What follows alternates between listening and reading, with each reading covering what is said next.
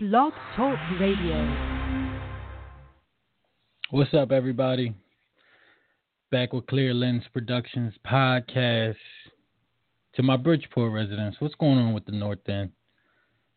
I don't know if anybody saw that devastating news about the murder-suicide. That kind of shit ain't cool, man. That's really sad to see. And, you know, anybody who's from the North End, we know recently the issue we had with Buck and Big Baby, like, this negative energy and spirit that's out there, that's a no-no. We can't have that, man. We got to repair our neighborhoods. I'm going to be putting up a flyer on my Facebook post about someone who one of my friends introduced me to. He's starting a program in the center and the terrace that's going to promote education, mental health, and he's going to have a lot of physical sports activities to go along with that. I really would encourage anybody to support any way you can. It starts with the babies. We got to get the babies' mind right. We can't be having shit like this happen in our neighborhoods, in our homes, in our communities. That's just really sad to see. So, like I said, I'm gonna have that posted up on the Facebook. We got to support that. We got to start a conscious movement out here in Bridgeport. Wake people up. Too many motherfuckers is out here sleepwalking. But what we're going to divulge into today is why I am deciding to boycott the NFL. It runs concurrent with Colin Kaepernick not standing for the Star-Spangled Banner. And I think we really need to wake up and examine the relationship that we have with the NFL as a black community. So the person who kind of really got this movement started was someone by the name of Shaun King. It's Shaun, S-H-A-U-N. His last name is King. And I think he's in some sort of connection with Black Lives Matter, I believe. But I know he's an activist.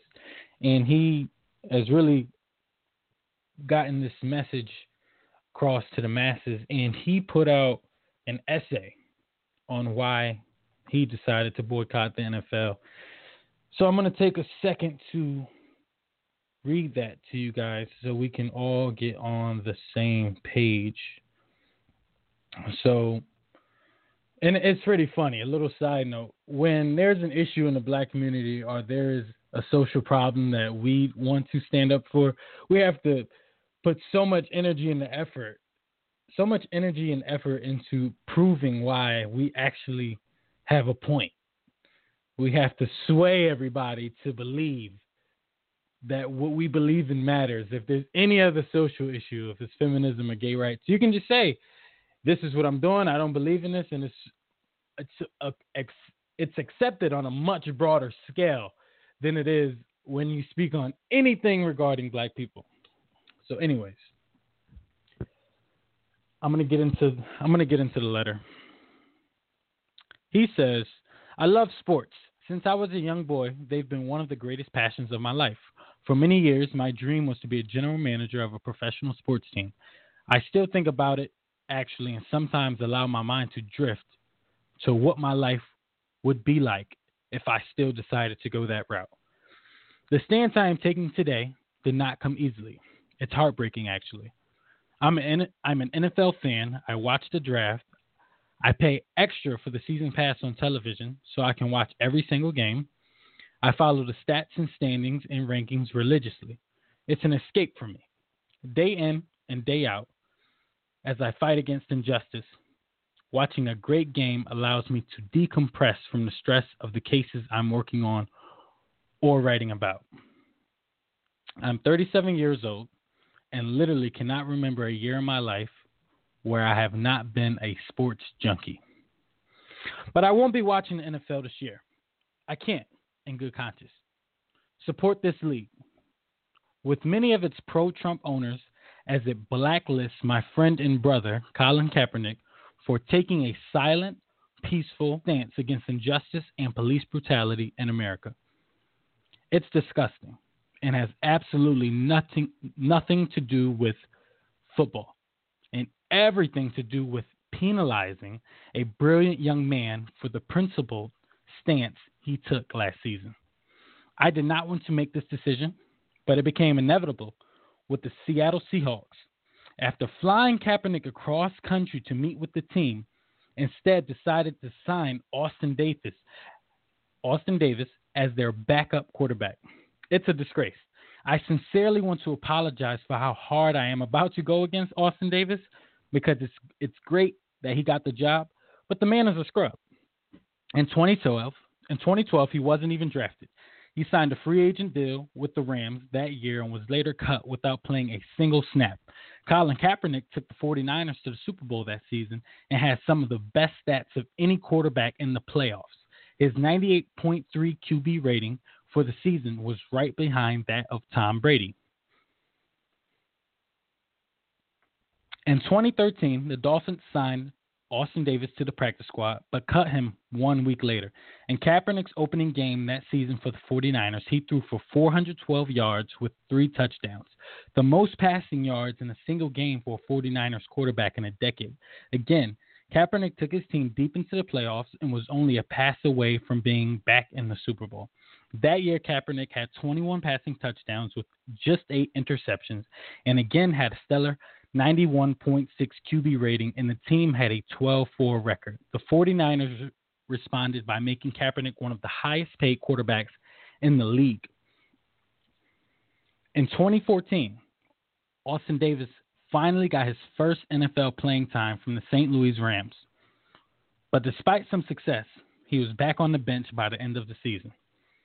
The following year, Davis served as a backup for the Cleveland Browns and got some playing time, but was later benched in favor of Johnny Manziel and cut by the team in August. The Broncos signed Davis to a 1-year deal, but cut him near the end of the 2016 season. Last year, while Davis didn't play a single snap of a regular season game, Colin Kaepernick, playing under his third head coach in 3 years, threw 16 touchdowns with just 4 interceptions. Facing national scrutiny, Colin Kaepernick played well on the field with his best QB rating in years and more rushing yards per attempt than any year of his career. His teammates voted to give him the highest honor the team has for a player for his stellar performance on and off the field. Last season, Colin Kaepernick, in what may be seen as his most turbulent year ever, threw 3 more touchdowns and interceptions than Austin Davis has in his entire career in the league. But somehow, Colin Kaepernick still doesn't have a job. It's racism, it's bigotry, it's discrimination, period. It's not football. Don't call it football. If you call the decisions by 32 teams to not sign this man a football decision, you don't know football and probably you voted for Donald Trump. Nearly 100 quarterbacks, 96 in fact, are usually signed to teams in the NFL. Colin Kaepernick is not one of them is disgusting. Of course, he's one of the top 96 quarterbacks in the league. Kaepernick's longtime rival, Richard Sherman, said he believed Kaepernick was a top 20 quarterback. After not signing him, Seahawks Pete Carroll, seen as one of the league's foremost experts on quarterbacks, said he believed Kaepernick deserved to be a starter in the league. Somehow, though, the man can't find a single seat on the damn bus. Colin Kaepernick is not washed up. He's in the prime of his physical career. He has no injuries. He's brilliantly smart. He's a good family dude with no criminal record. He's a somebody. He's deeply committed to community service. He gets along with his teammates. He takes care of his money. Yet, in spite of playing all his cards right, this man can't get a job in the league because he dared to speak out against police brutality and threaten the ridiculous fragility of the conservative white male fan base. Nobody has kept it more real on the record than the owner and CEO of the New York Giants, John Mara. Mara made it very plain last week that he had never received more angry mail and emails about a player or situation than he did about Colin Kaepernick, who doesn't even play for the Giants. Much of the mail made it abundantly clear that fans will boycott the Giants if they touched Kaepernick or ever had a player who did what he did. Mind you, The Giants across the years have had many players accused of horrific accounts of domestic violence and other criminal activity, but somehow Kaepernick has drawn the most scorn from Giants fans. That's crazy, and that shows you what he's truly up against. Perhaps nothing sealed the deal more for me. Though, than ESPN deciding that they were going to bring back Hank Williams Jr. to sing their popular Monday Night Football anthem before NFL broadcasts. Let's not forget, Williams openly called Barack Obama Hitler, then a Muslim, and has gone on a bigoted and homophobic rant since. Hank Williams Jr. is basically Donald Trump with a guitar. He's a bigot. Everybody knows it. His songs and statements have echoed bigotry for years, but now that Obama is out of office, he's back. It's a spit in the face of every African-American fan, every LGBT fan, and everybody who despises bigotry and Islamophobia. Hank Williams Jr. and Austin Davis are employed right now, and Colin Kaepernick isn't. Shame on this league for following Trump's lead in spirit, tone, and now in actions. I'm appalled. As a lifelong fan, I'm deeply disappointed. What I do know is this: I can't support this product. I have to be honest. Though the decision to boycott the league this year was not my own, watching the games every Sunday and Monday and Thursday with my 10-year-old son had long since became a pastime in my house. A few days ago, after seeing an advertisement for a special on the NFL, he literally said to me, "Dad, we can't watch after what they've done to Colin and with all of those owners loving Donald Trump so much." I agree, son. We can't. We won't. This league does not value us. It hires hundreds of black men to play on the field until their brains and bodies break, but refuses to give those same men space to be fully human and stand boldly against injustice. Maybe if Colin Kaepernick gets a deal, it would change my mind. But deep damage is already done. As a leader in the Black Lives Matter movement, as voice in the resistance to Donald Trump, and as a friend of Colin Kaepernick, I cannot, in good conscience, support the NFL any longer. If I did, I'd struggle to look my own son in the eyes or look at myself in the mirror.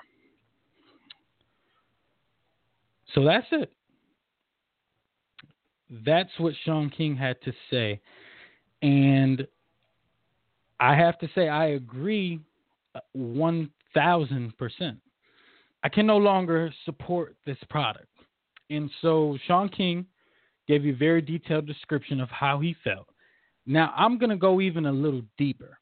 So one of the first things I want to start with is our American symbolism. And there's a few things I want to break down about our American symbolism. And that's going to be the Pledge of Allegiance, the Star-Spangled Banner, and the flag itself. Now, if you go to, I believe the website is called The Root, they give you an insight on the actual stitching of the American flag. So they tell you on theroot.com there's no historical of such an occurrence that I believe her name is Betsy Ross, that she created the American flag. No historical record. It is a fact that her husband, John Ross, had African slaves on his land, and among them were descendants of the African empires of the Mandinka and the Songhai. Among the many great skills of these Africans was their advanced knowledge of weaving. So great were their skills, many African kings and queens had their clothing made by them. In addition, it's simply unlikely that a white person of European descent of this era would have had the skills needed to create a flag. I searched the records, and among the Africans held captive by John Ross was a woman known as Oyo, which was a kingdom of Mandinka. I believe it was Oyo who created the flag and not Betsy Ross. I found a letter written by Ross in which he indicated that Oyo was used to fashion and repair clothing. It is likely that the flag she created, the new United States looked more like these current African flags. It is likely that the flag she created, the new United States, looked more like these current African flags. So how often do we hear that explanation or that side of things in a textbook or in a classroom format? And so we get these pamphlets usually for African History Month, African American History Month, and it tells us about all the great things that black people did that they won't educate us about any other time of the year. This is one of them. All of these American symbols, these American songs. Let's really divulge into the root of these things. So we have an African woman from either the Songhai or the Mandinka who possibly completely created the American flag or heavily participated in it. And we never see Oyo in the textbook. But we praise and admire Betsy Ross. So that's the American flag, most likely created by an African woman. And I just want to say it's not the military's flag, because I know the military was very offended by Colin Kaepernick's action.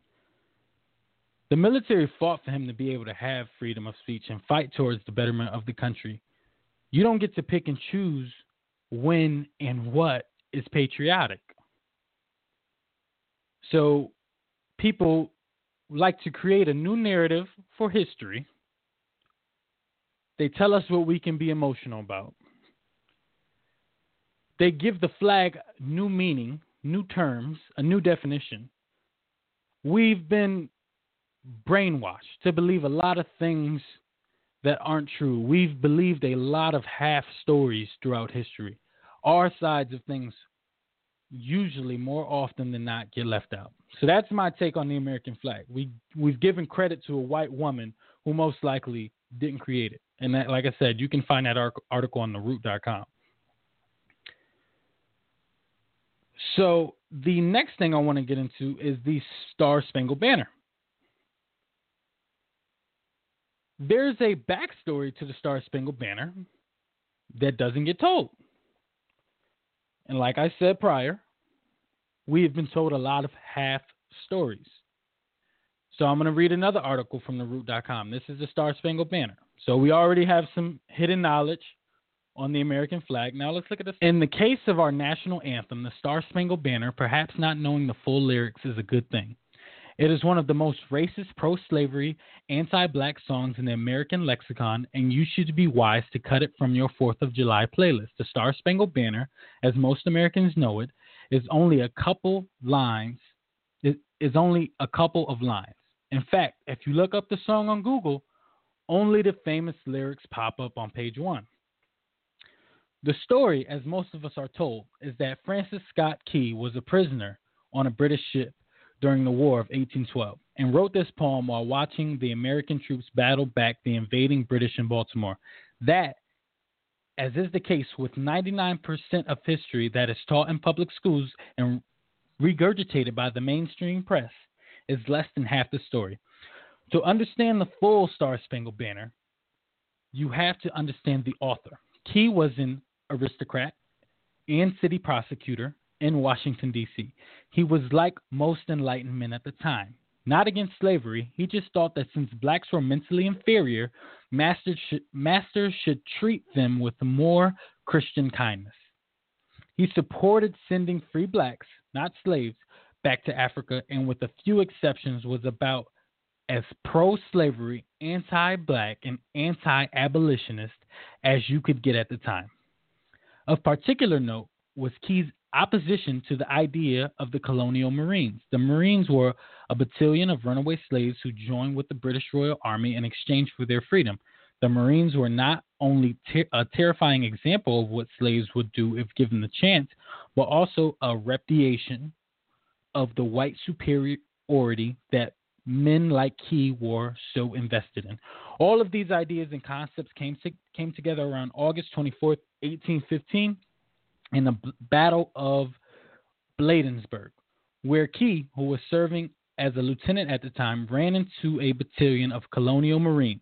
His troops were taken to the woodshed by the very black folks he disdained, and he fled back to his hometown in Georgetown to lick his wounds. The British troops, emboldened by their victory in Bladensburg, then marched into Washington, D.C., burning the Library of Congress, the Capitol building, and the White House. You can imagine that he was very much in his feelings, seeing black soldiers trampling on the city he so desperately loved. A few weeks later, in September of 1815, far from being a captive, Key was on a British boat begging for the release of one of his friends, a doctor named William Beans. Key was on the boat waiting to see if the British will release his friend when he observed the bloody battle of Fort McHenry in Baltimore on September 13, 1815. America lost the battle but managed to inflict heavy casualties on the British in the process. This inspired Key to write the Star-Spangled Banner right then and there. But no one remembers that he wrote a full third stanza decrying the former slaves who are now working with the British Army. And this is how that third stanza goes. And where is that band who so vauntingly swore that the havoc of war and the battle's confusion, a home and a country, should leave us no more? Their blood has washed out their foul footsteps' pollution. No refuge could save the hireling enslaved from the terror of flight or the gloom of the grave. And the Star-Spangled Banner in triumph doth wave o'er the land of the free and the home of the brave. In other words, Key was saying that the blood of all the former slaves and hirelings on the battlefield will wash away the pollution of the British invaders. With Key still bitter that some black soldiers got the best of him a few weeks earlier, the Star-Spangled Banner is as much a patriotic song as it is a diss track to black people who had the audacity to fight for their freedom. Perhaps that's why it took almost 100 years for the song to become the national anthem. You can look at that article on theroot.com/Star-Spangled Bigotry, the hidden racist history. So what are we talking about here, people? Like, what are we talking about? So people who think the conscious community is just so full of shit, when we say this country was founded on racism, we're still practicing forms of racism. We embody racist symbolism. This is the kind of shit we're talking about. We have a nigga over here who wrote a diss song to black people, and we sing the song. How many beautiful black women have we seen sing their hearts out? This song that has a hidden message that they intentionally cut in half. So let's take a look into society. When somebody does something wrong in today's society, they ruin their name, and now they can no longer be a part of society. It's a perfect example if we talk about Bill Cosby. So Bill Cosby allegedly raped women, allegedly sexually harassed women. But that allegation in itself was enough to destroy the Cosby name, and it was enough for these corporations to not allow this man to flourish and make any more money. Shows got removed from Netflix. He can no longer do comedy tours. Stripped of everything. Lost his name due to allegations. But we have this guy, Francis Scott Key, who we know in the history books was a racist, didn't like black people, was as bigoted as you can get at that time. But for some weird reasons, there's a soft spot in your heart for Francis Scott Key. So we're not going to hold him to the same expectations that we would Bill Cosby. We're not going to punish him the same way we would Bill Cosby. Because when you look up the history of who this man is and what he was about, it's not anything that you would think today's American society would like to support. So why do we sing his song? History is history, but why are we still practicing and singing his message? Why are we still uplifting a man who clearly was against black people? Why? And these motherfuckers have us fooled. They have us fooled. They have us fooled. Because they're going to cut out half the song and tell all these beautiful black women to sing the rest of the song. A song that was written in opposition to them. So for my white listeners, I don't support the Star Spangled Banner. I don't support the lies we've been told in the classroom about the creation of the American flag. And I'm not done. I'm not done. Now we're going to slightly divulge next into the Pledge of Allegiance. So here's another article I have, and this is from therealnews.com about the Pledge of Allegiance. So this is a professor. His name, I'll add it, guys. I don't want to hold you up. I'll add his the details. I'll have this link in my description box of where I got this actual article from. But let me just begin to read the article. So this black college professor is getting interviewed. So he says, the person asking the question says, so let's talk about the flag and this allegiance to the flag that we're required to pledge in every public school. What does it mean? Where does it come from? So now we have the response of the black professor. The black professor says, well, it's very interesting. The Pledge of Allegiance actually comes into play in the late 19th century. It was devised in no small measure because the United States had only recently fought the bitter Civil War, where upwards of 700,000 people were slaughtered on battlefields and in their houses. And it was thought that this artificially constructed former slaveholders' republic needed some kind of glue to help to bring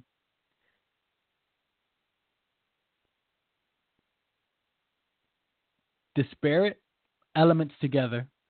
And Viola, you have the Pledge of Allegiance, which is actually not formally adopted until about 1942, when the United States once again was challenged by war, this time by World War II, battle against Berlin and Japan, and once again the issue of national unity was at play, not least because a substantial percentage of the citizenry, particularly those of African descent, were subjected to routine atrocities. And it was felt that they would not necessarily be enthusiastic about shedding their blood and making the ultimate sacrifice for this so-called republic. And so, therefore, you had the installation of the Pledge of Allegiance, particularly in schools, because it was thought that you had to get U.S. nationals at an early age in order to inculcate in them some sort of identification with the United States. So now we have the journalist who asks, in the terms of African American history that you refer to here, where is there signs of resistance to this? The black professor says, well, you should look at the third stanza of the Star Spangled Banner, which is sung routinely, as you know, at sporting events at every major, perhaps even minor, even at this country. The third stanza, the lyrics devised by Francis Scott Key of Maryland, who, by the way, was a slave owner, and by the way, in 1835, helped to incite a pogrom against African descent, particularly slaves in the Washington, D.C., Baltimore area. In the third stanza, he denounced the black population of the United States, and one of the reasons he denounced them is because the Star Spangled Banner comes out of the War of 1812. When there was this conflict between Britain, the former colonial power, and the United States of America, which had seceded from the British Empire in 1776, Viola, the July 4 holiday.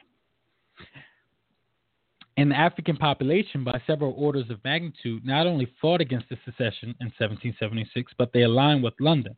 And when the Redcoats invaded, particularly Washington, D.C., Maryland area in August 1814, and they set Washington, D.C. afire, set the White House afire, sent President James Madison and his garrulous spouse Dolly fleeing into the streets once ahead of, and the Star-Spangled Banner speaks specifically and particularly to that, reprimanding, reproving, and denouncing black people for not standing alongside the Star-Spangled Banner, but instead aligning as the black population tended to with the real and imagined enemies of the United States of America.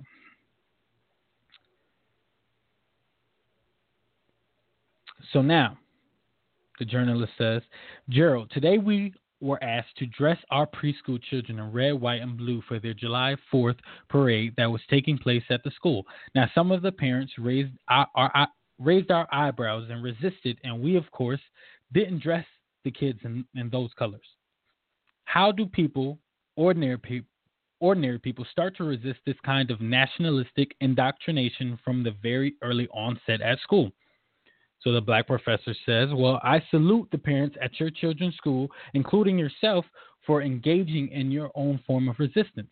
Obviously, that kind of resistance needs to be duplicated and magnified from the Atlantic to the Pacific, and I think that in fact has been happening. And you need to realize, once again, that one of the reasons why there is this resolute insistence upon the Pledge of Allegiance and the red, white, and blue and the saluting the flag is because this is a jerry-rigged republic. There is a denial of the reality that this so-called republic was based primarily upon enslaving black people, enslaving in descent, and rather than acknowledge that brutal and bitter reality in its complement, which was exploration of the land and property of your Native Americans, we get this happy talk and we get the insistence upon saluting the flag and singing the Star-Spangled Banner, but that only helps to generate a number of more deeper resistance. And so they thank each other and they end the interview there. So let's talk about this Pledge of Allegiance. The Pledge of Allegiance. The Pledge of Allegiance actually comes into play in the 19th century. It was devised in no small measure because the United States had only fought the bitter Civil War where upwards of 700,000 people were slaughtered on battlefields and in their houses.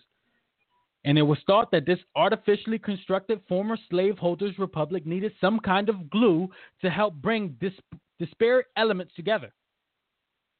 And you have the Pledge of Allegiance. Let's talk about it. And then the Pledge of Allegiance doesn't even really that deeply or strongly come into play until 1942, when the United States once again was challenged by war. World War II, the battle against Berlin and Japan. And once again, the issue of national unity was at play. Not least because a substantial percentage of the citizenry, particularly those of African descent, were subjected to routine atrocities. And it was felt that they would not necessarily be enthusiastic about shedding their blood and making the ultimate sacrifice for the so-called republic. Don't fuck with me, y'all.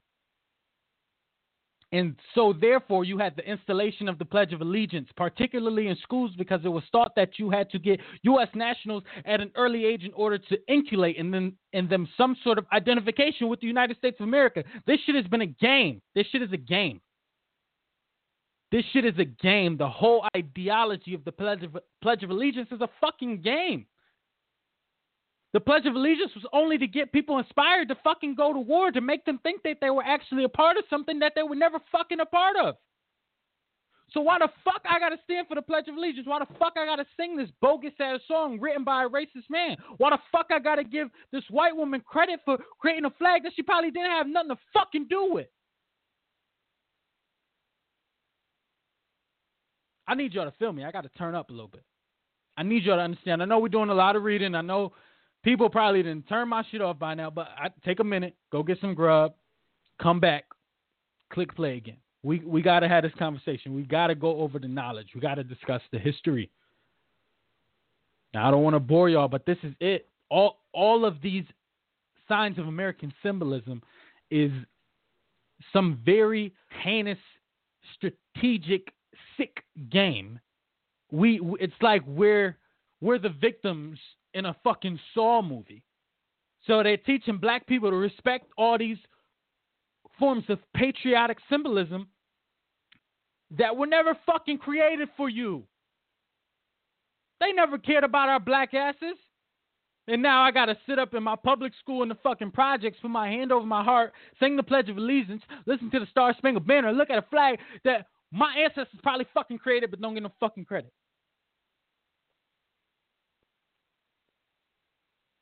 So like I said, the first two articles are on the root that go into Oyo creating the American flag, that go into the Star Spangled Banner, and this one is on therealnews.com, where they interview this college professor. Look into this shit, guys.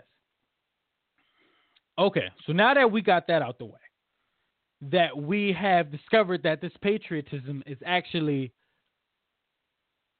covert racism. I think that's the best way to put it. This patriotism is actually covert racism. Now let's talk about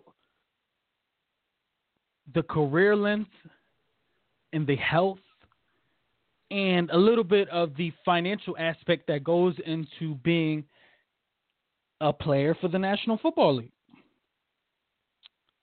The black community is a primary catalyst for our young men to go get brain damage and put their bodies on the line.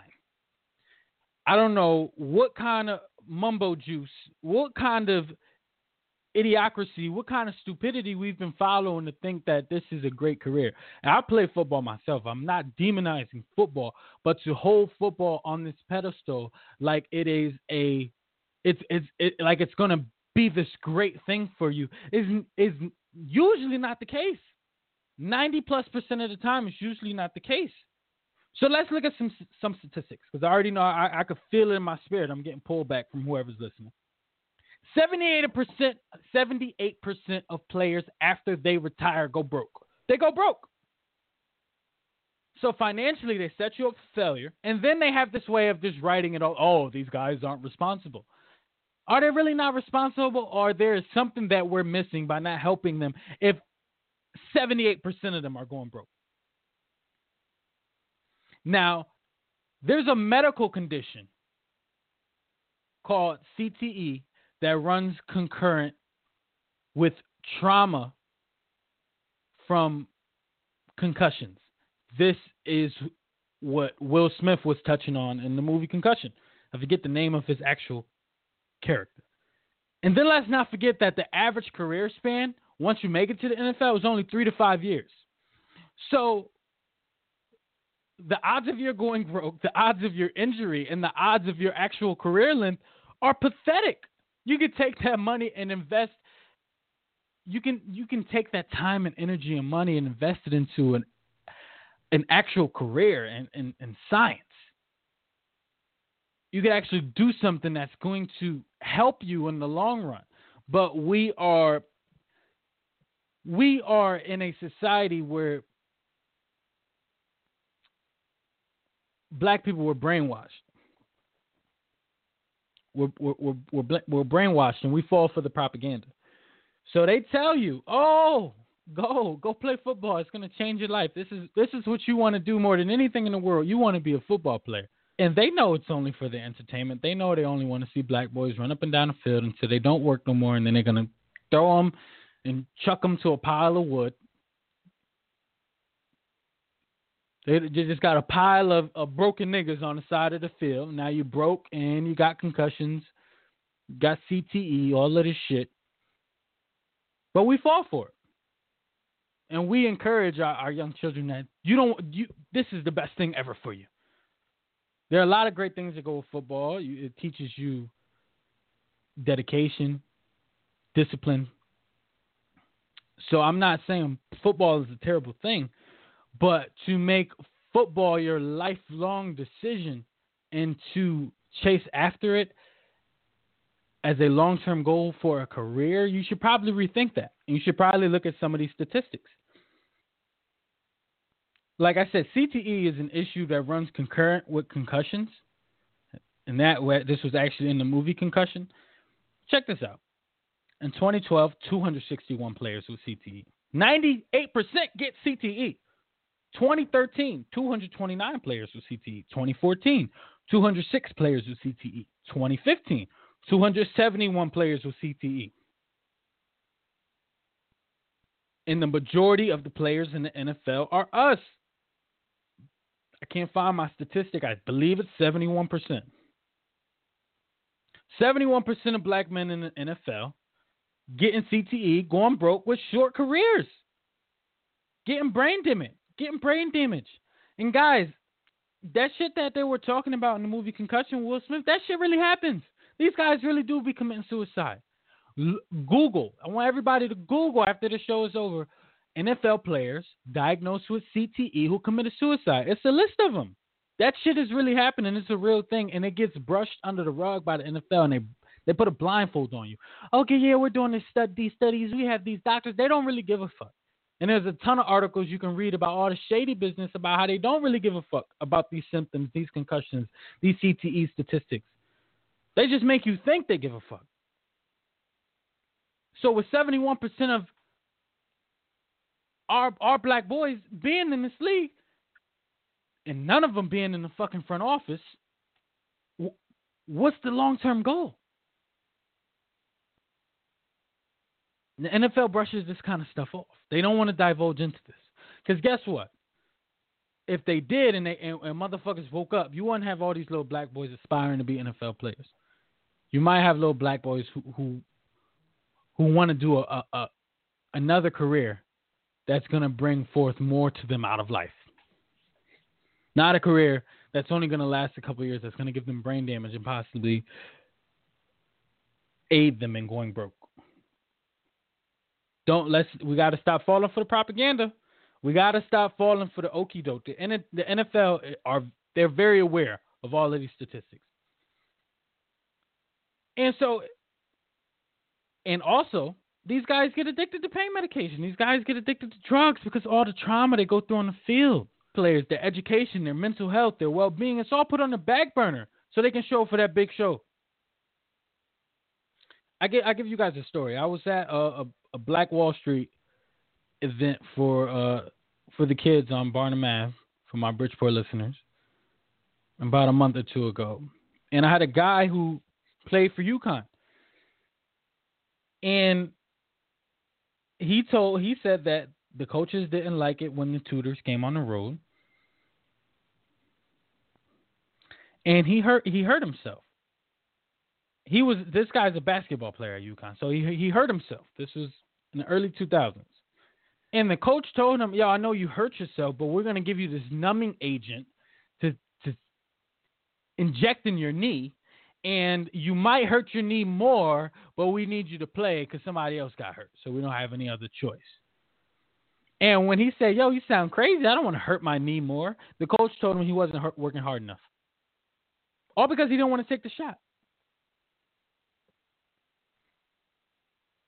All because he didn't want to take the shot, this white coach told this black player, you're not working hard enough, because he valued his health over the success of the team that night. Isn't that crazy?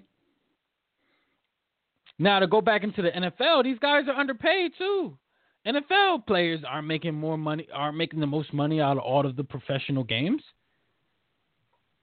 So now you're going to get CTE, you're going to go broke, you're going to have a short career, you're going to get addicted to pain meds, and you're going to be underpaid compared to your peers in professional sports. So that kind of wraps up my point on the career length, health, and money. So I really, and all of these statistics, guys, you can look up.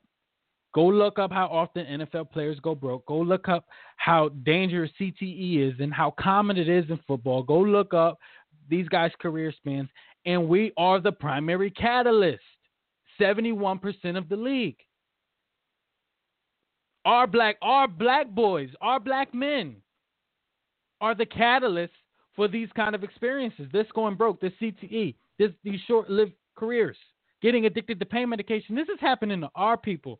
Black community, we got to wake up. We have to wake up. We have to wake up. I encourage anybody to do their own research on those topics. So now let's get into a little bit with Colin Kaepernick. One thing I want to say as I divulge into what happened around Colin Kaepernick taking the knee. For anybody who doesn't know, just very quickly, Colin Kaepernick silently protested against police brutality, and he took a knee during the Star Spangled Banner, and it's caused all this controversy. And now pretty much he's not getting hired for a job in NFL, and many of us believe it's because of him taking that knee. And I just want to make sure we're all on the same page. That's what Sean King was referring to. I know everybody isn't privy to what Colin Kaepernick did. So white people, the flag and American dream is not tailored towards us black people. Kaepernick wasn't disrespecting the flag. It didn't have much to do with the flag and nothing to do with the army. It was a protest for everyone to live the American dream because we currently aren't as black people. The armed forces fought for him to have the ability to take the stance that he took. Not for him to do what you want him to do. You don't have to stand for those songs. That's a wake up, black people. We don't have to support those things. It's our rights. We have those options. They like it when you coon away and you support these patriotic symbols, but we don't have to support that shit. So fuck how you feel. I don't have to do that. And if I feel that something is wrong and I want to take a silent protest, and I believe initially when he started taking the knee, he said it was just police brutality as a whole. Another fun fact, police brutality is happening to everyone. Majority black people, but it's happening to everyone. An Asian kid just got killed. White kid got killed earlier this year. The police is often everybody. It's an American issue. The majority us. But it's happening to everybody. It's a problem that y'all don't want to deal with because y'all hold the police to such high regard. I don't want to get into much on policing because there's a lot that goes. I'm gonna have to do a whole series on policing as a whole because there's so many different angles I can begin to take with policing. And I will say, we're going to get into it later, but police officers are the foot soldiers for racism in this country. So we suffer from the actions taken by the racist foot soldiers in this country. And the white media does this thing where they really put a heavy emphasis on the disparity, the color issue between white and black, between white officers in blue and innocent black lives, and they really market that well. And they almost treat the white people who get killed by police almost like sacrifices to keep the racist nature of white officers against black people flourishing. The Advice Show TV YouTube channel, he does a whole segment on this when he talks about this hashtag boycott the NFL. So if you look at Advice Show TV, I've mentioned him before. You look at the stances he took on supporting the boycott of the NFL. He broke that down much deeper than I'm going to now. Like I said, we're going to touch on police brutality in another episode, but it's a lot of fuckery that goes with police brutality, and the racism is marketed very well. And they treat the white people who get killed like sacrifices. And the reason I am mentioning that is because Colin Kaepernick didn't say black people initially. He just said people.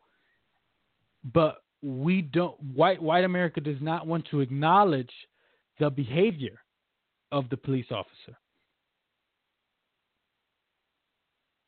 So we give him the rights to protest, and he protested in a very silent, strategic, respectful way, and we still get torn down.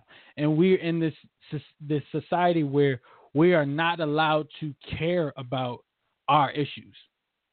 Black people are expected to have a very unwavering loyalty to a country that never liked black people. When has this country ever been the land of the free for us? People need to understand black and white.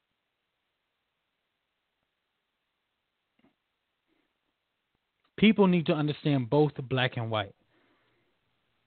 Because we got a bunch of house niggas in the sunken place. So when we speak these messages, it's to the brothers as well. Because we got a lot of brothers out here in the sunken place who will vouch and cape for the white community.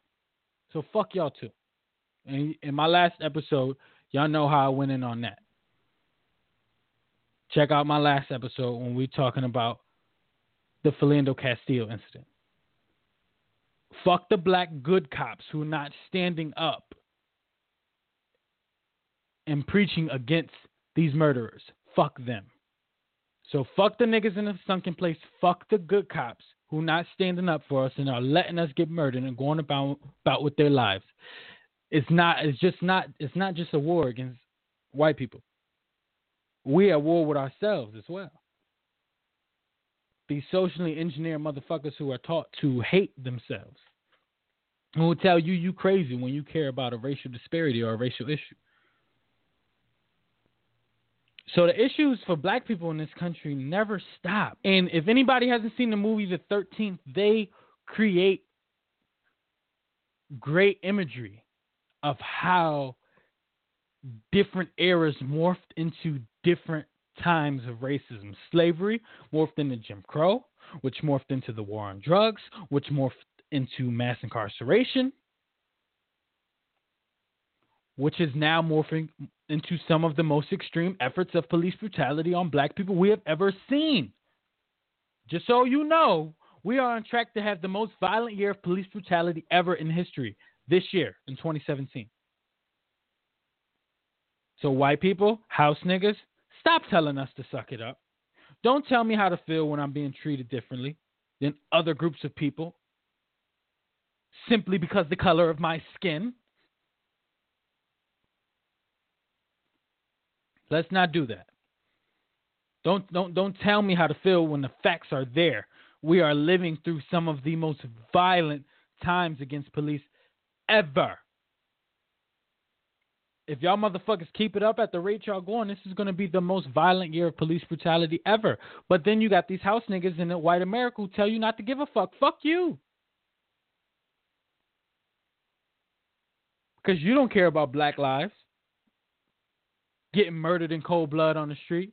Because you don't care about your white sacrifices when the police kill y'all. And y'all don't want to take no notice to the murders of y'all people and just market it as a black issue to keep the war against black and the police officers and to make sure that racism is flourishing. Fuck you. I'm going to call you out on that shit. Don't tell me how to feel. Don't tell me not to point it out. Don't tell me to bow to your gods, your foot soldiers called police. I'm not going to do that. I'm not going to do that. And then you have all of these veterans who are so upset. A lot of veterans are black, and they're suffering from these same inequalities. And on top of that, we live in a society where the veteran isn't held up to the caliber that they should be. The veteran should be supporting that shit, and they should be sitting with him. Where are the veterans' jobs? You got all these unemployed veterans out here. We talk a good talk for veterans, but what's the reality? Where are their jobs? What about people committing suicide and being diagnosed with PTSD when they come home? No, we don't talk about that.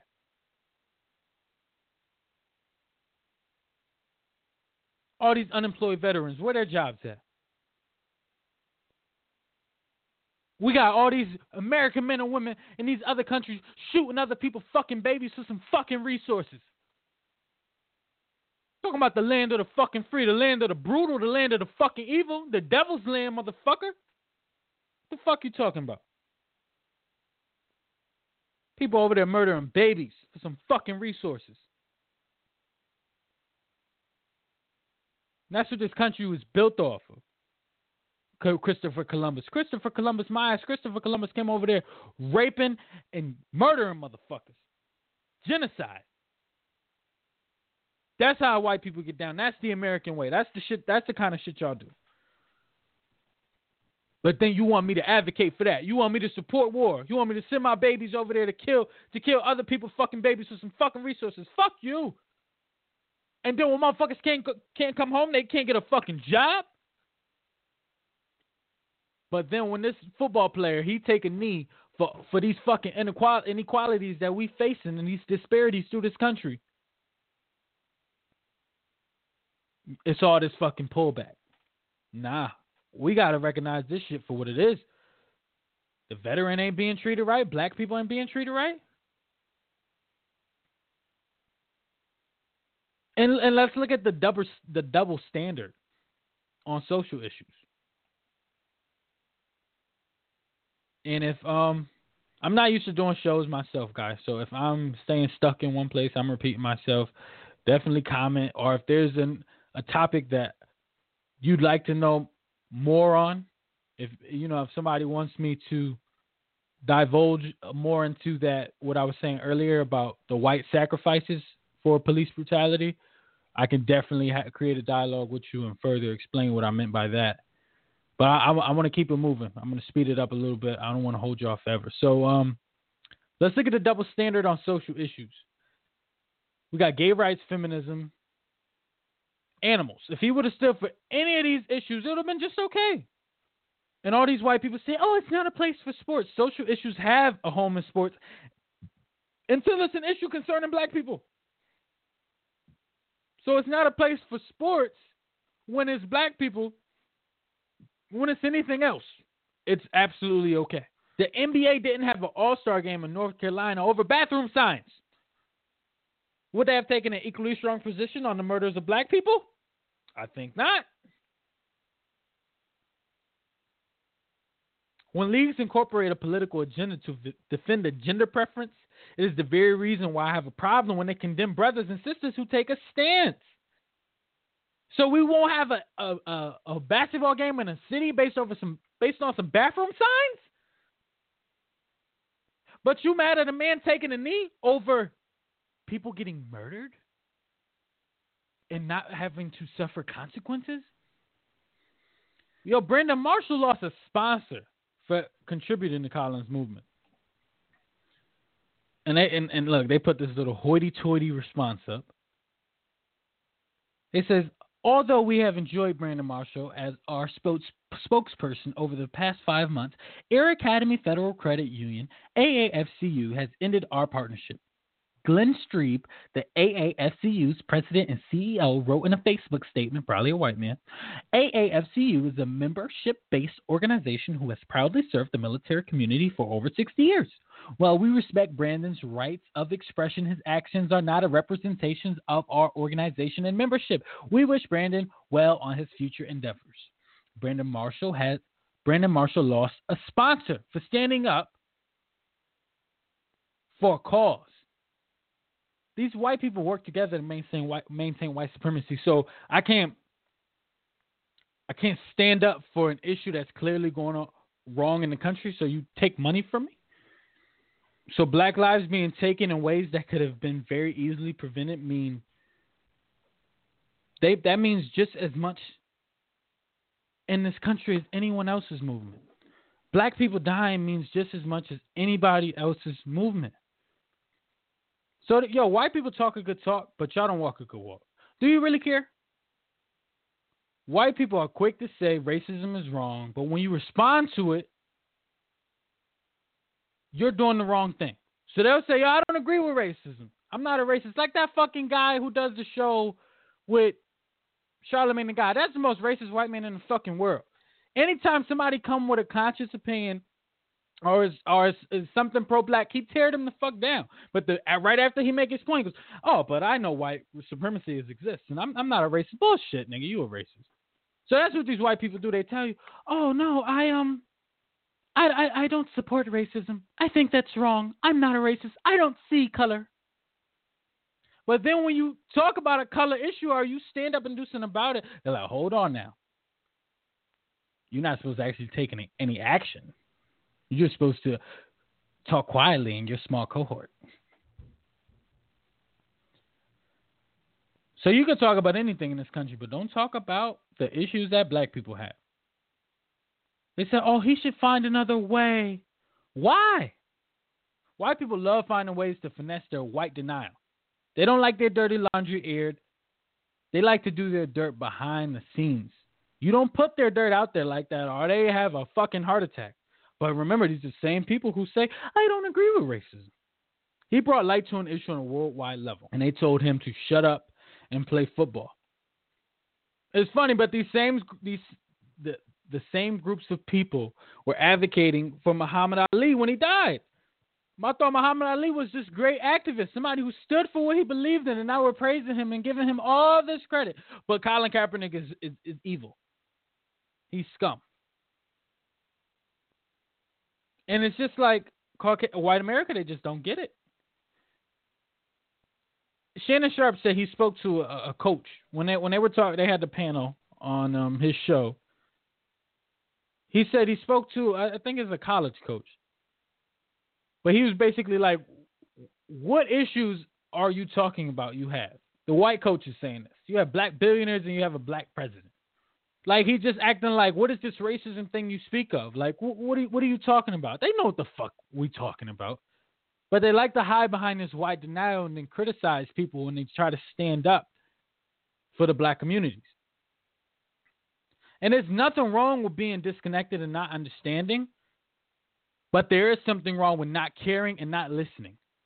So if you've only been around white people your whole life and you don't understand what black people are talking about, I understand that. But once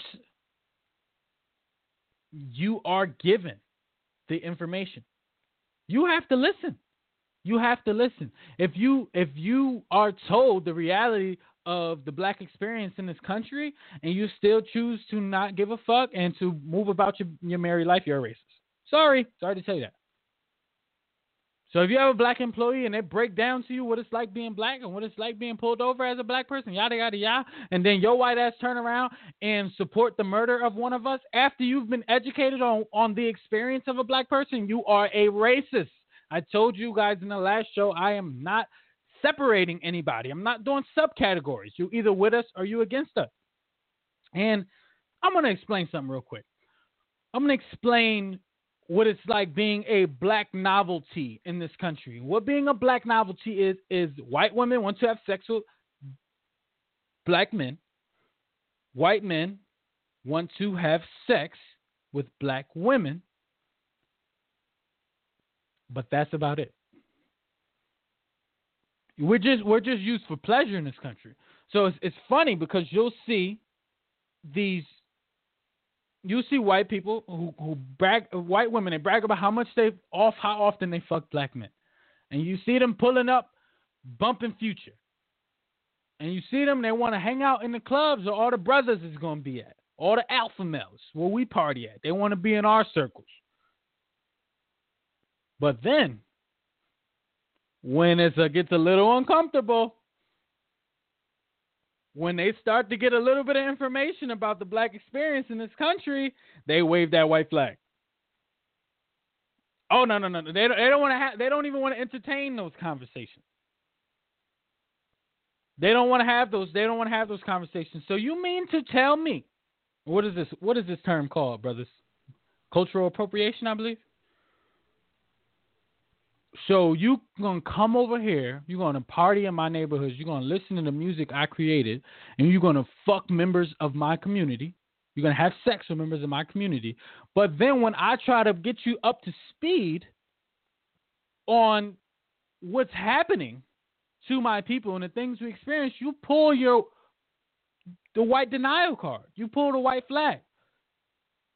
Oh, you don't understand it. You don't want to hear us out. Yada yada yada. It makes you uncomfortable to divulge into those topics, and you try to hide behind this banner that you don't understand. You don't get it. Maybe black people should think differently. You try to educate us about our experiences, but you want to be so a part of us. You want to be a part of everything we do, but you don't want to realistically hear out what it's like being black in this country, and that's bullshit. I disagree with that completely. You stay the fuck over there. You don't have that right to come over here and be a part of my culture, be in my neighborhoods, be in my clubs, listen to my music, fuck members of my community, but then have the option to choose not to give a fuck about my community, not to give a fuck about Black Lives Matter, not to give a fuck about Colin Kaepernick, not to give a fuck about mass incarceration, not to give a fuck about boys and girls in the black community not being properly educated, not being given the proper nutrition. So when those topics start to come up, you flee away and you get all uncomfortable. You try to change the topic. You try to tell us how to feel, how to think. And you want to dead the conversation when our problems come up. Well, guess what? You don't get to abuse us and use us to your liking. You don't get to fucking come to the hood, sit on some black dick, go home, listen in the future.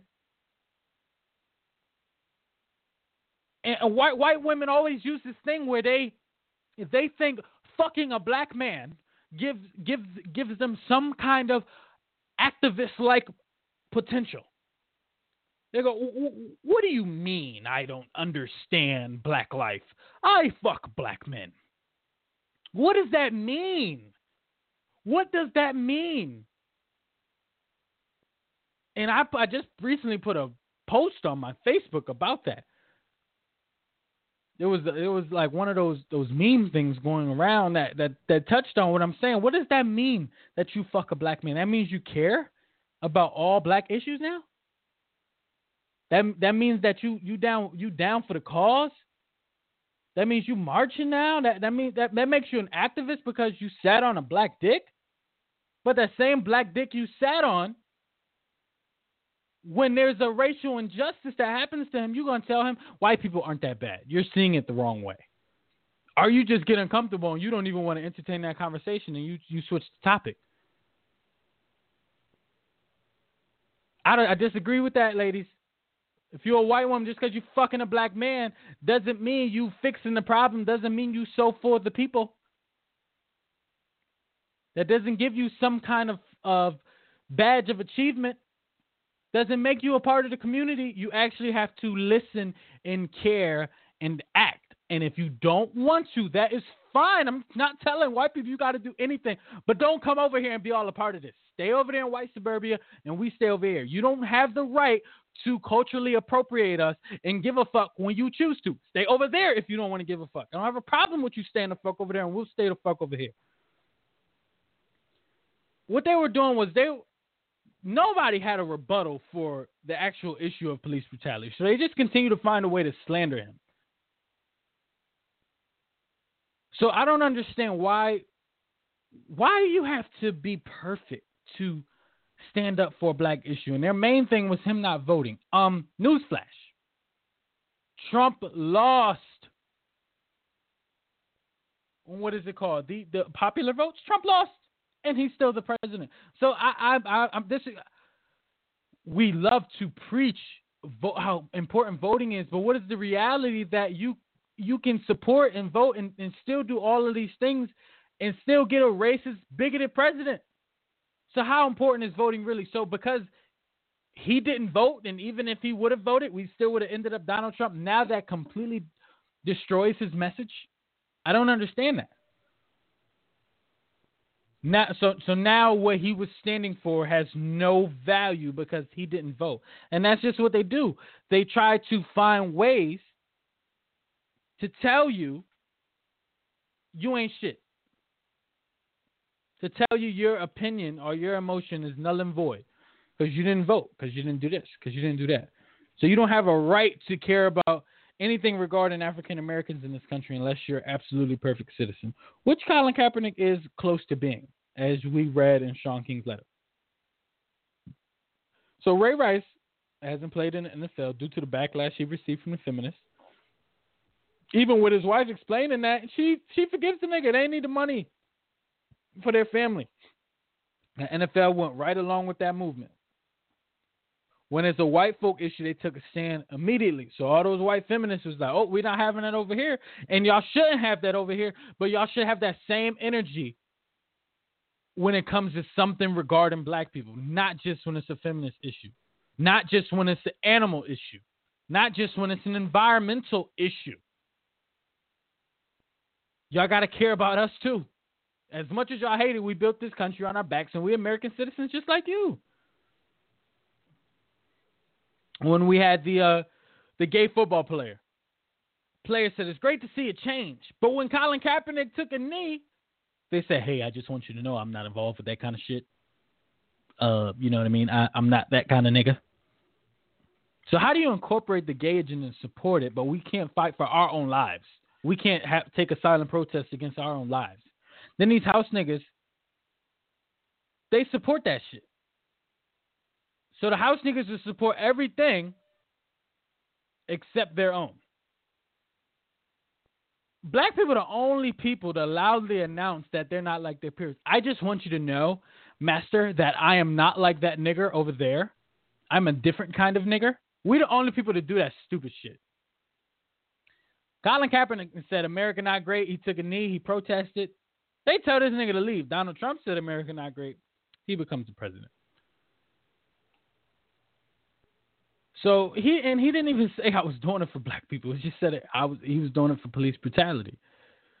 But like I said, you're attacking their gods and their foot soldiers that are responsible for keeping black people in line and responsible for the physical, brutal aspect of racism. Because we deal with all different kinds of institutionalized racism.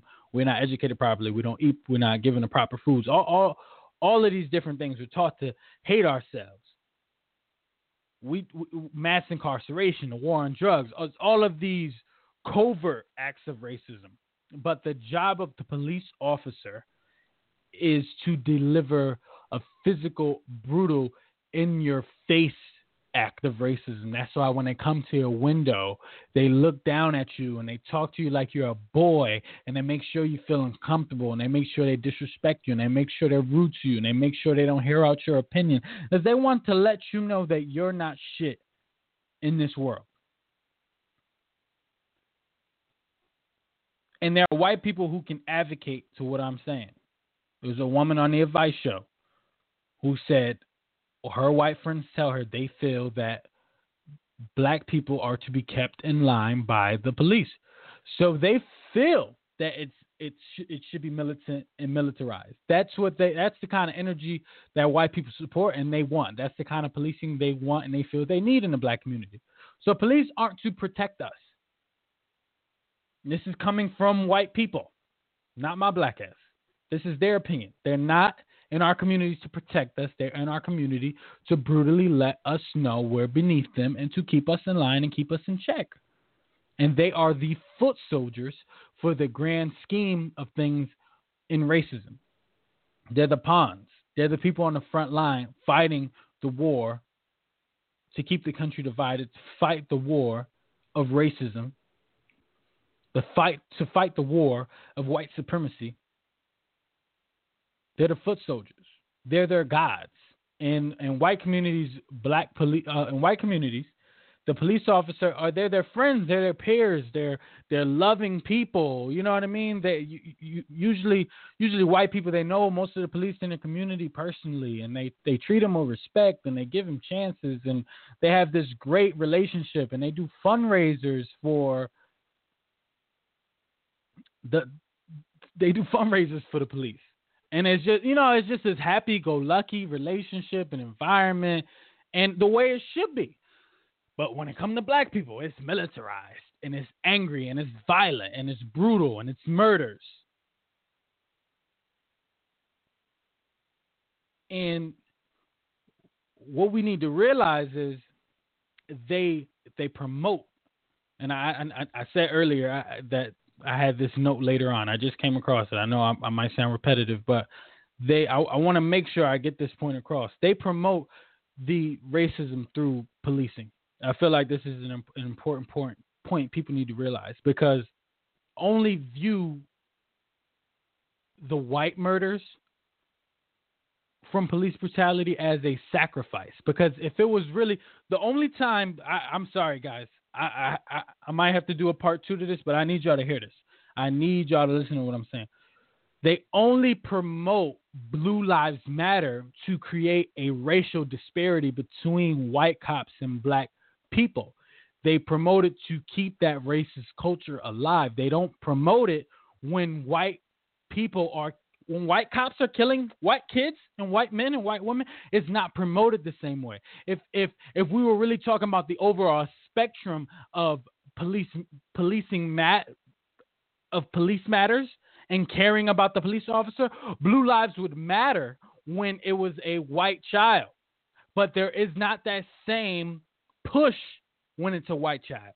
It's viewed as a sacrifice.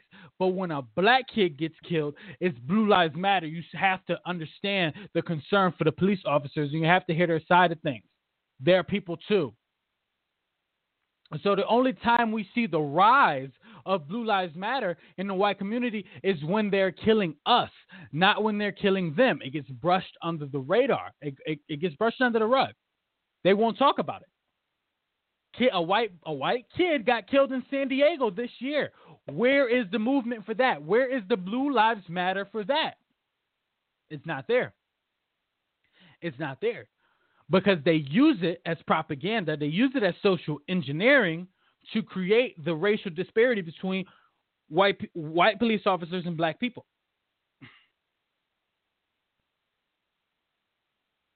So they make it this racial war, which it is, but they promote it heavily.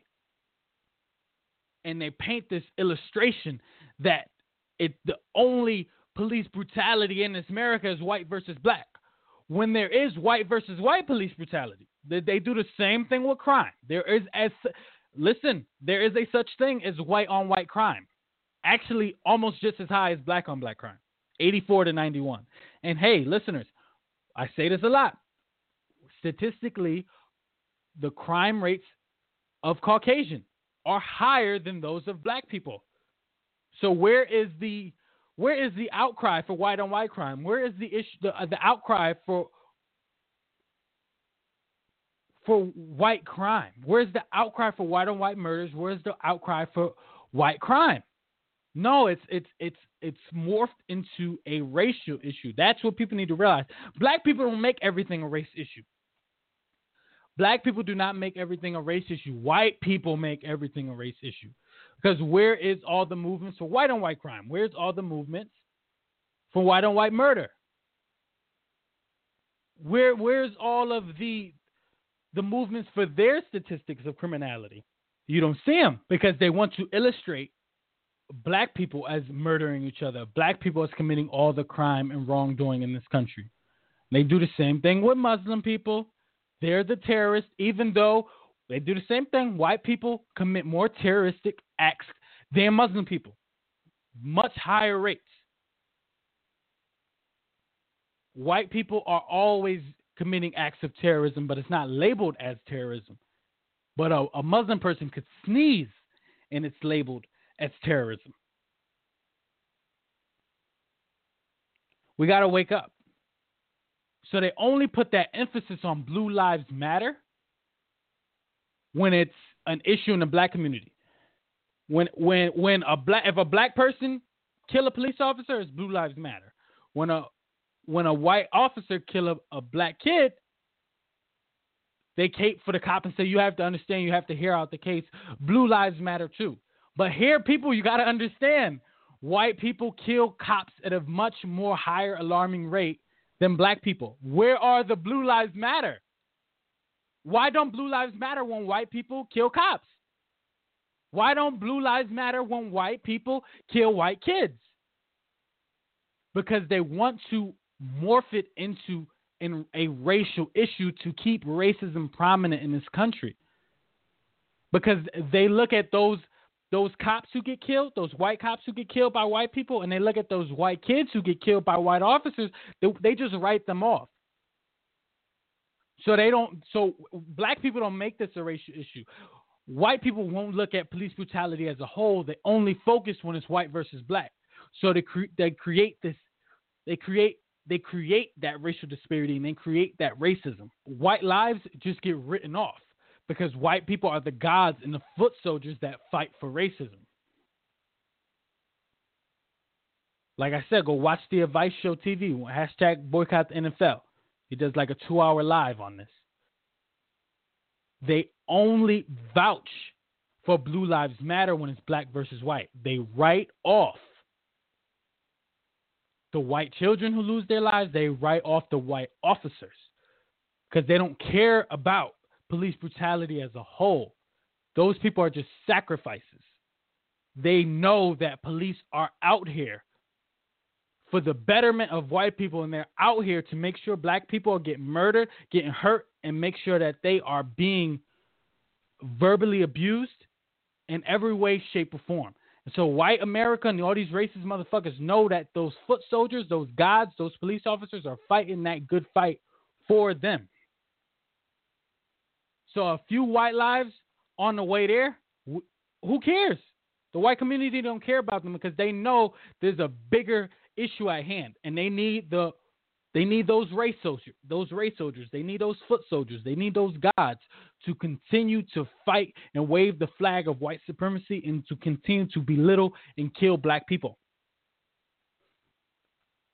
If they really cared about blue lives, there will be Blue Lives Matters movement when white men are killing police officers at alarming rates, when white people are killing white children, when white officers are killing white children. You don't see Blue Lives Matters. You don't see the Blue Lives Matters movement for those issues because they don't care when it's white people. They only care when it's black people. They just write those off. Those are sacrifices. White people who die from the police are just sacrifices. Only want to entertain those racist conversations. So they push the police to continue to display the flag of white supremacy and keep racism going. A few white lives on the way is just a sacrifice. And I'm telling the truth. Go look at the rates that white men kill police officers. If blue lives really mattered, we'd be caping against those white men. There would be a whole movement against white men because so many of them kill white people. But you don't see those kinds of movements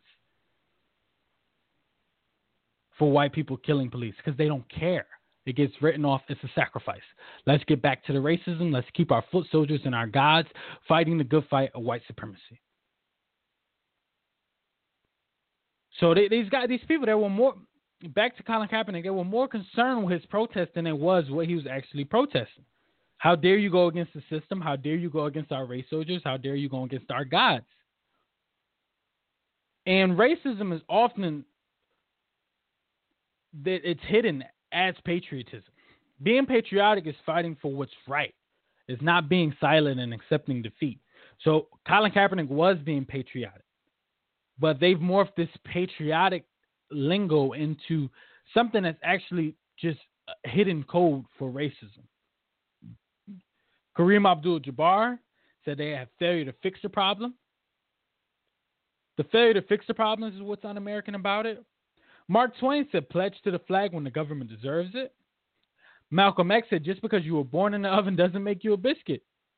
So just because I was a black man and I was born here doesn't mean I'm given the same types of treatment and freedom as white people. Just because I was born in the oven doesn't mean I was made a biscuit. Red Pill, leader in the conscious community, said, until you are ready to die, you aren't ready to live. We have to start practicing alpha male behavior.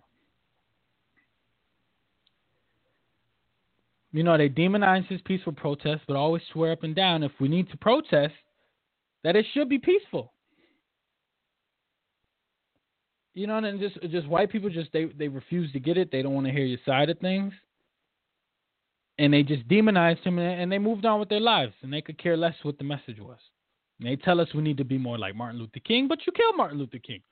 And Martin Luther King, like I said last episode, the last year of his life, he gave up on peaceful protest.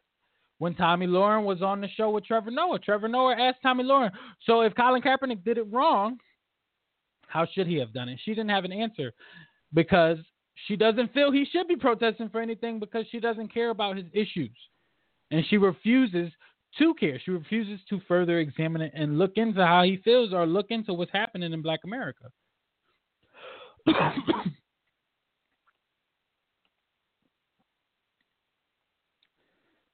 Yeah, she said some bullshit like, oh, what? I'm going to just go and protest because I got women's rights later than everybody else, or some bullshit. Long story short, I don't believe him. I don't want to believe him. I don't care what he's talking about. Shut up and play football. That's what the title of this podcast should have been. Shut up and play football. So the country has disrespected us, and the NFL is disrespecting us. We are not disrespecting the country. You know, you have so many people say, oh, you know what I mean, and pledging for these different patriotic symbols. It's self-respect, and it's respect to the country, and respect to, you know, what you value. And like, all this bullshit. Respect to who? How are these patriotic symbols and signs? How do they respect you? But we have to respect it back. And they're so mad about him taking a knee, but the sympathy they have for murderers and rapists, Brock Turner, Dylan Roof, Ben Roethlisberger, Bill O'Reilly, James Holmes.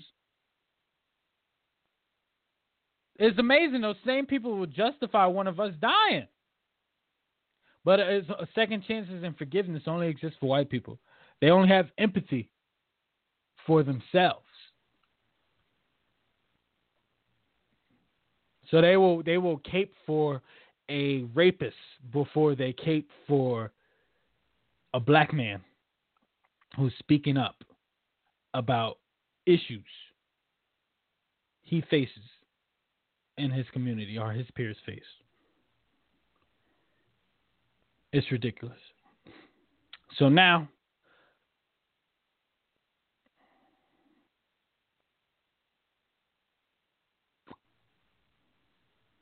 all right, now the last topic I'm going to get into is we got to get off the plantation. We have to get off the plantation. The issue with him is all racial. It's not about sports. So Colin Kaepernick not getting a job isn't racially motivated, said white people. How not? Was Sean King's argument. How is it not racially motivated?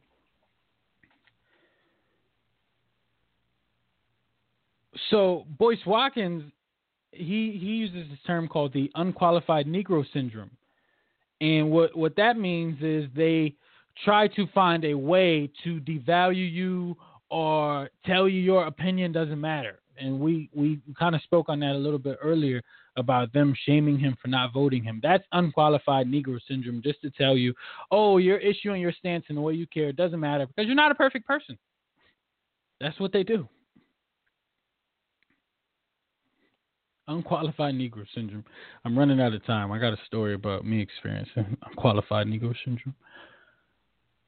So systems reward you for following the rules and supporting the systems, not for talent or creativity. If America is a white supremacist system, we cannot qualify our success based off these systems. That's where Coonan came into play. O.J. Simpson, Jason Whitlock. Coon their way to the top. You get supported for following the system, the white supremacy system. You know, Colin Kaepernick opened a can of worms because he's flipping the script. Typically, NFL owners can operate in a context where they don't have any respect for their black players. They feel no need to respect them. So what Colin does is he said, I'm a man just like you. I'm human. My community needs me just as much as your community needs you. What my community is going through is just as important as what you're going through. Whether that be gay rights, breast cancer, example after example. My issue is the murdering of black men getting shot down in their neighborhoods. We're under a constant terror attack, so I need to stand up for that. Well, what Colin Kaepernick is doing is messing up the pimp game. So NFL owners won't pick him up. The white supremacy teamed up to the highest levels possible. Trump said in Kentucky, NFL owners are scared to pick him up because they will get a nasty tweet from him. So who are these NFL owners of these 32 teams? All old white men. You got Kim and Terry Pagula, owners of the Buffalo Bills. He's white. She's Korean. And then you got Virginia McCaskey, the white woman who owns the Chicago Bears. You got Denise DeBartolo, white woman who owns the San Francisco 49ers. Martha Ford owns the Detroit Lions, white woman. And then you have a Pakistan guy.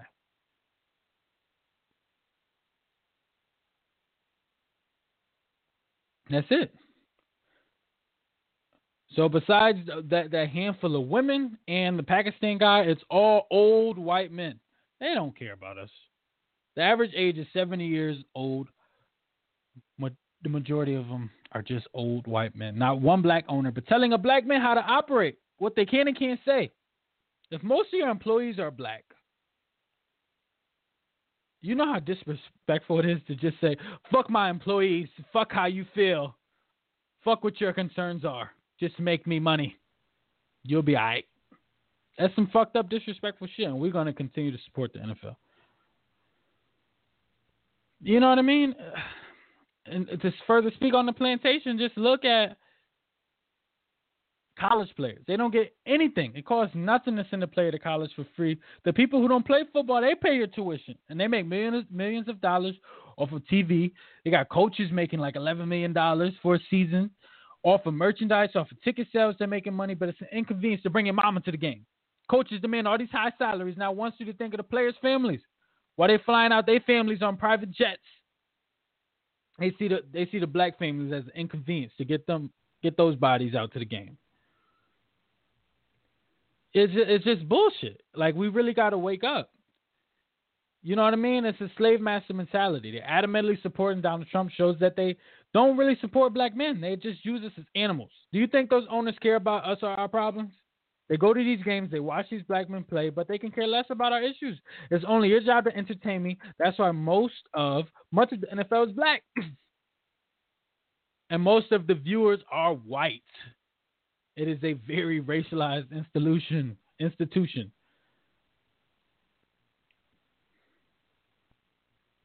71% of us on that field. The majority of the viewers, white. Run up and down the field, nigger. Keep your mouth shut. Call Richard Sherman a thug. For what? How you call another man a thug? An educated man at that, who actually isn't a thug. Cold word for calling a black man a nigger. That's the way they think of us. We all thugs. We all niggers. They don't really care about us. They give us a couple $1 million, tell us run up and down the field until our brains don't work no more. Then they throw us in a fucking pile. You just become a nigger who played a sport. Or a nigger with money. You still a nigger. You know, they didn't demonize Ben Roethlisberger the way they demonized Kobe Bryant. You know, they demonized Terrell Owens and Chad Johnson. Talking about the guys like that have too much mouth. How you a grown man talking about you got too much mouth? Either you want to play football or not. You doing good for the team or not. How am I to tell you how to talk? Or even think about this. When Allen Iverson used to come to the games way back in the day, you know, fly, white tees, and that kind of stuff. And now we got to wear suits. Why do you need to wear a fucking suit to a basketball game? You don't run a Fortune 500 company. But they treat us like we're little boys. They treat us like they're our fathers or something. Gonna tell me how to dress, how to talk, tell me when I have too much lip. You know, and they just treated Colin Kaepernick like the rebellious slave. Like, we got to look at all of the racism that goes into this game, people. You know, we're just good for entertainment, capital, or pleasure. Anything else, you become a problem. When Colin Kaepernick stopped following the script, it became a large problem. Drop a couple Jews on y'all. The Negro League made more money than Major League Baseball and had more talent. Those Negro League players were better than the MLB players. They wanted us in baseball just to make money off of us. I think I mentioned that in last episode somewhere. They only brought us into their sports to make money off of us. None of us are owners. None of us are in front office positions. That's intentional. They cultivate our kids just to depend on sports and entertainment. The owner of the New York Giants said he wasn't in any talk with Colin Kaepernick, but received threatening emails saying they will boycott going to the games if anyone did anything similar.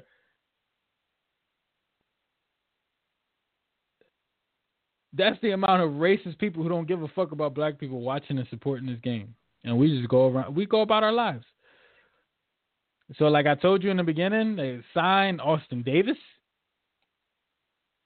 who's actually a lot more below average than him. Austin Davis is below average, and Colin Kaepernick is extremely talented and is very proven. But Austin Davis has a job because he is operating in the system of racism and white supremacy the way he's supposed to. And here's what I've been waiting to get to. I wanted to break down to y'all. On the field play is even racialized.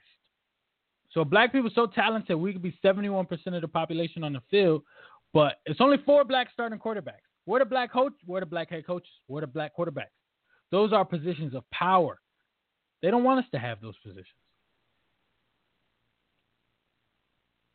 You know, if we are most of the players, why we can't be most of the head coaches? If we most of the players, why we can't be most of the quarterbacks? If we're most of the players, why we can't be most of the front office? If we're most of the players, why we can't be most of the owners? It's a system we in. There's nothing a black man can't do in that game of football.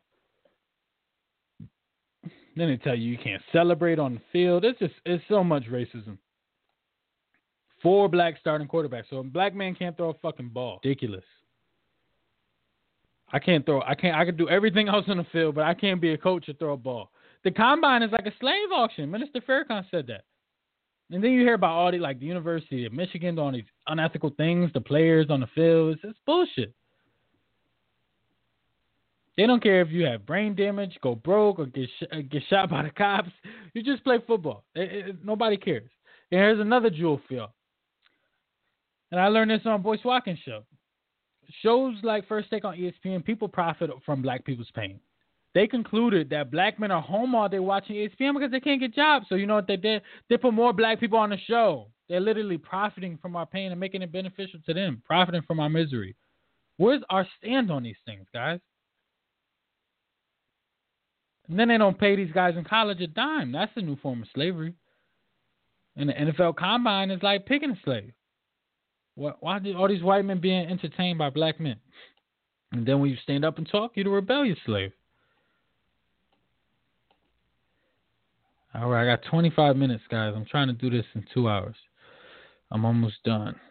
Another thing I wanted to take off, people always like to fall back on Colin Kaepernick with he's not completely black narrative. Everyone is quick to get into colorism and somebody isn't a full nigga. That's stupid.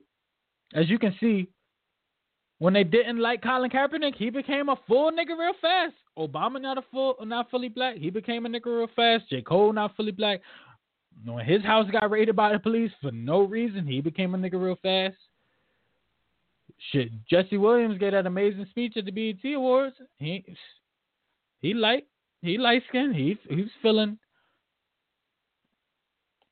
feeling the spirit of his ancestors in him.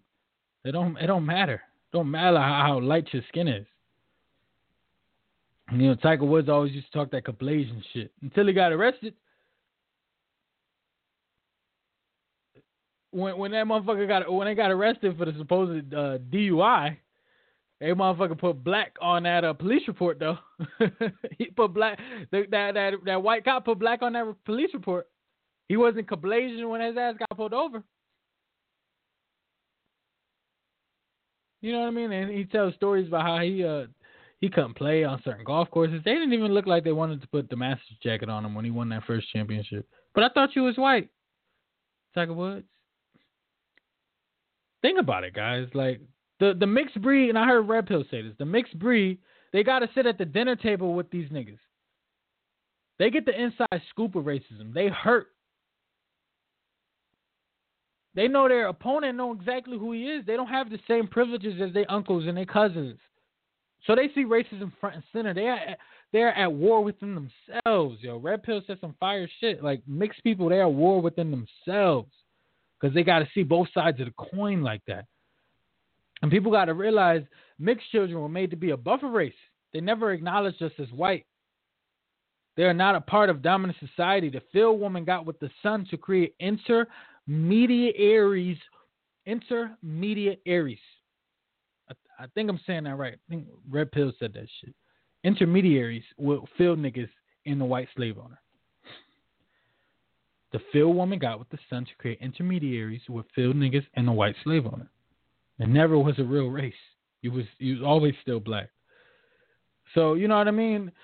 And now that everybody's heard 444, what Jay-Z is referring to with the OJ song is OJ was the first person to create a market for being a house nigga.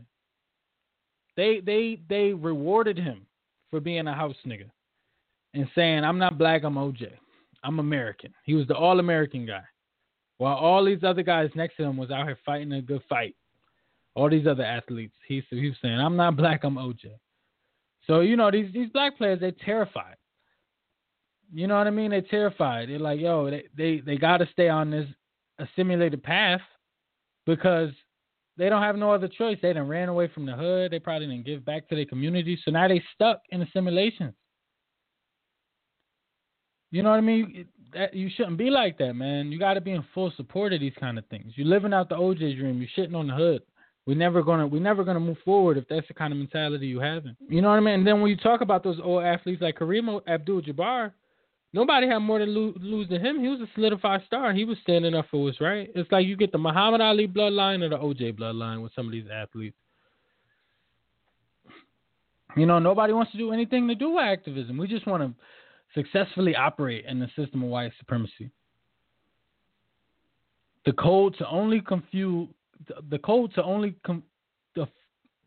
sorry guys, I'm doing this too long by myself. The code to only fuel the consumerism base and to not have a voice about anything regarding your community or your people. That's being a house nigga.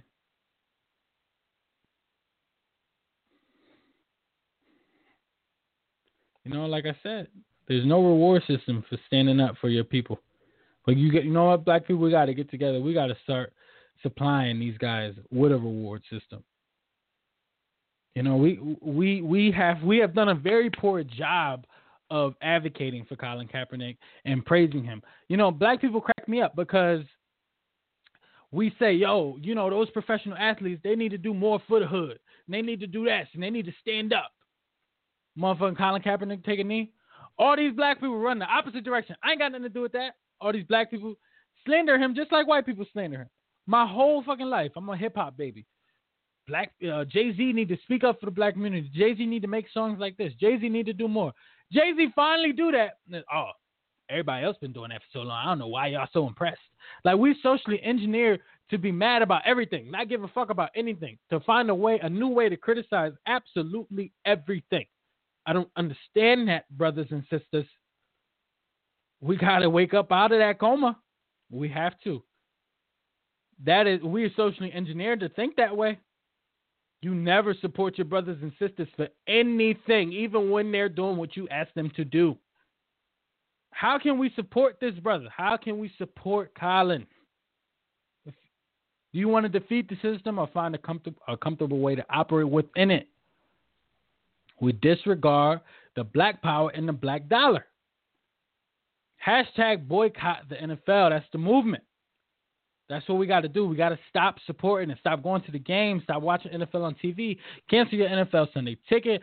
Don't buy any NFL merchandise. Players, stop playing.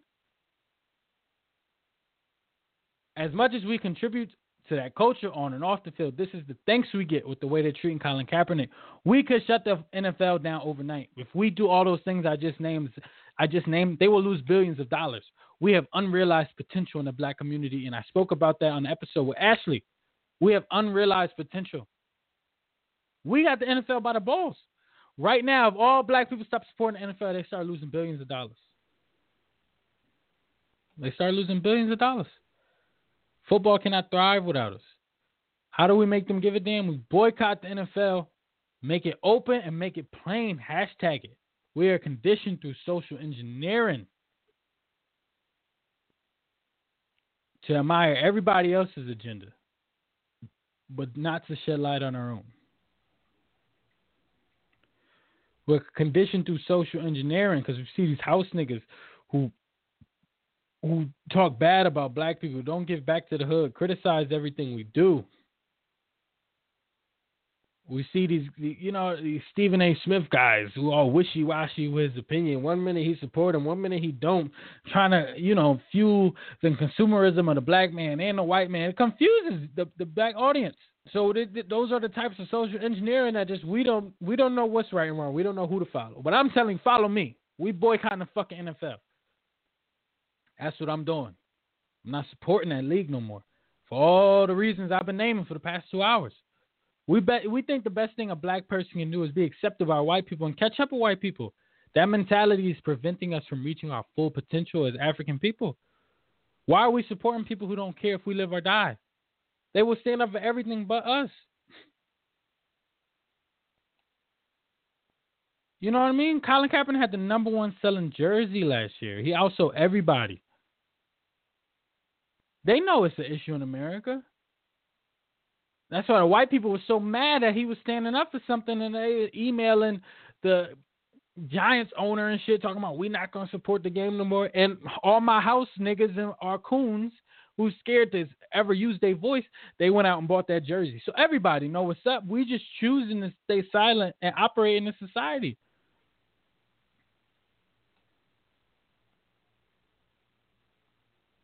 And you know, all those people criticizing Colin Kaepernick, will people buy his jersey if he had a incorrect message? Think about that. You know what I mean? The rednecks, the white people, they boycotted the NFL last year. They say the ratings went down when he started taking a knee. So, you know, they collectively got together and they wasn't supporting our cause. So we got to get collectively together and we can't support them. Them racist white people wasn't supporting the NFL when Colin Kaepernick was taking a knee. So guess what? Y'all not going to give Colin Kaepernick a job. We not supporting you. And we not supporting you even if you do give him a job because y'all a racist institution. We gotta link up. We gotta code up. We gotta get together. We gotta start practicing unity. You know, nobody wants to sign a quarterback who made it to the Super Bowl. The racism is so blatant, guys. You know, and you know what I realized?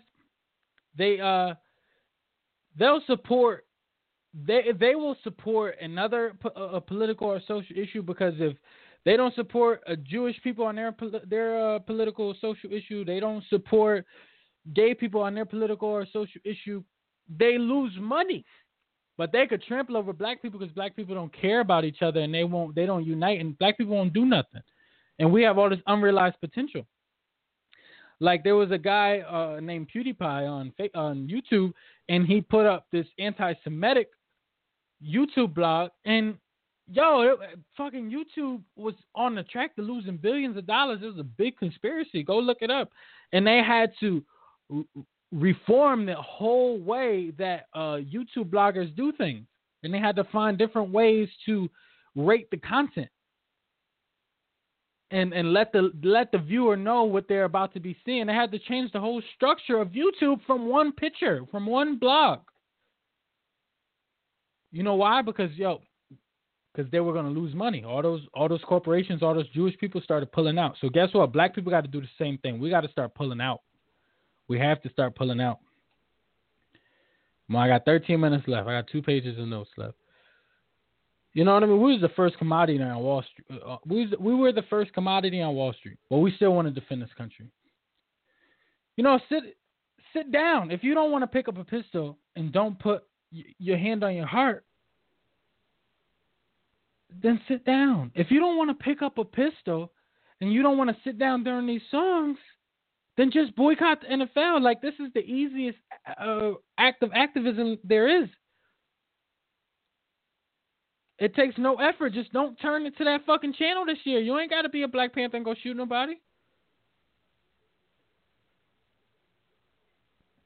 You know what I mean? And we have to admire Colin Kaepernick and show our boys that's how you be an alpha male. That's the alpha male right there. And that's the person you need to follow the path of and be like.